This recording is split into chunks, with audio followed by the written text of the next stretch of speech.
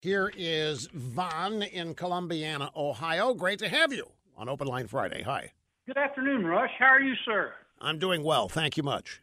Well, good. Megadoodles from a long-time listener since the early 90s. Hey, as I'm standing here looking at the snow and contemplating the season, a question comes up that I could only ask you probably on Open Line Friday, so here goes. Back in the early or mid-90s, you introduced your audience to Mannheim Steamroller.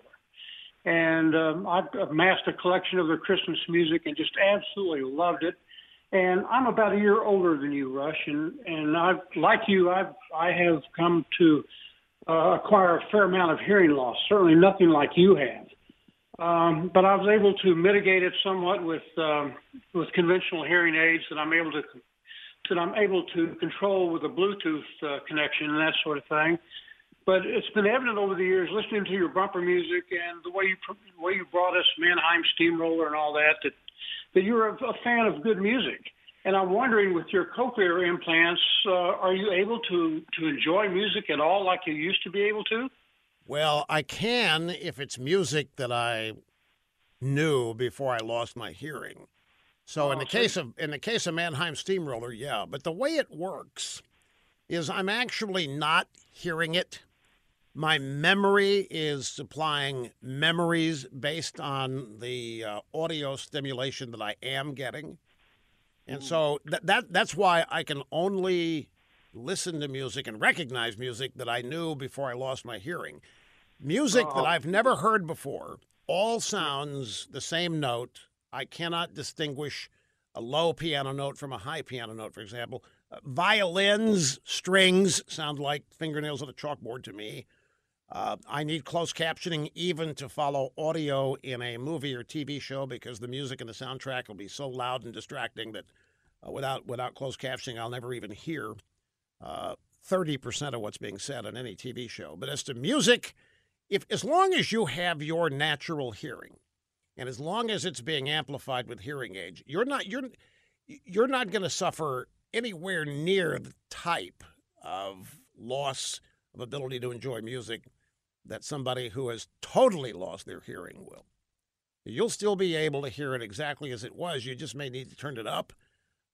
And depending on the nature of hearing loss, you might lose the ability to hear certain frequencies high or low. But again, your memory will take over. If it's music you're familiar with, like Mannheim Steamroller, I predict that you'll be able to get enough of it to thoroughly enjoy it like you always have.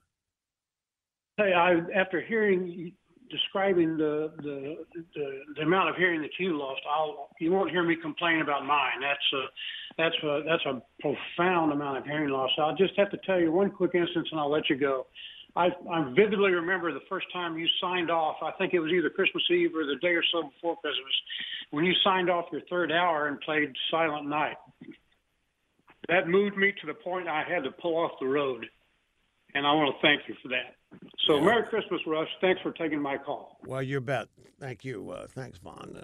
Mannheim Steamroller version of Silent Night's instrumental, which is what makes it all the more powerful, is the way Chip Davis and his gang have been able to take an instrumental piece of music and, as it plays, increase the power in the perception of the listener. And the crescendo of that tune is what jerks the tears. So we always try to back time it so that it ended specifically and precisely right at the end of a break. It still is. It is a piece of music that has a profound impact on the people who have heard it, or even if you're hearing it for the first time. Silent Night, Mannheim Steamroller, it's one of the first or second Christmas album CDs. But again, Vaughn, thank you much. Appreciate it.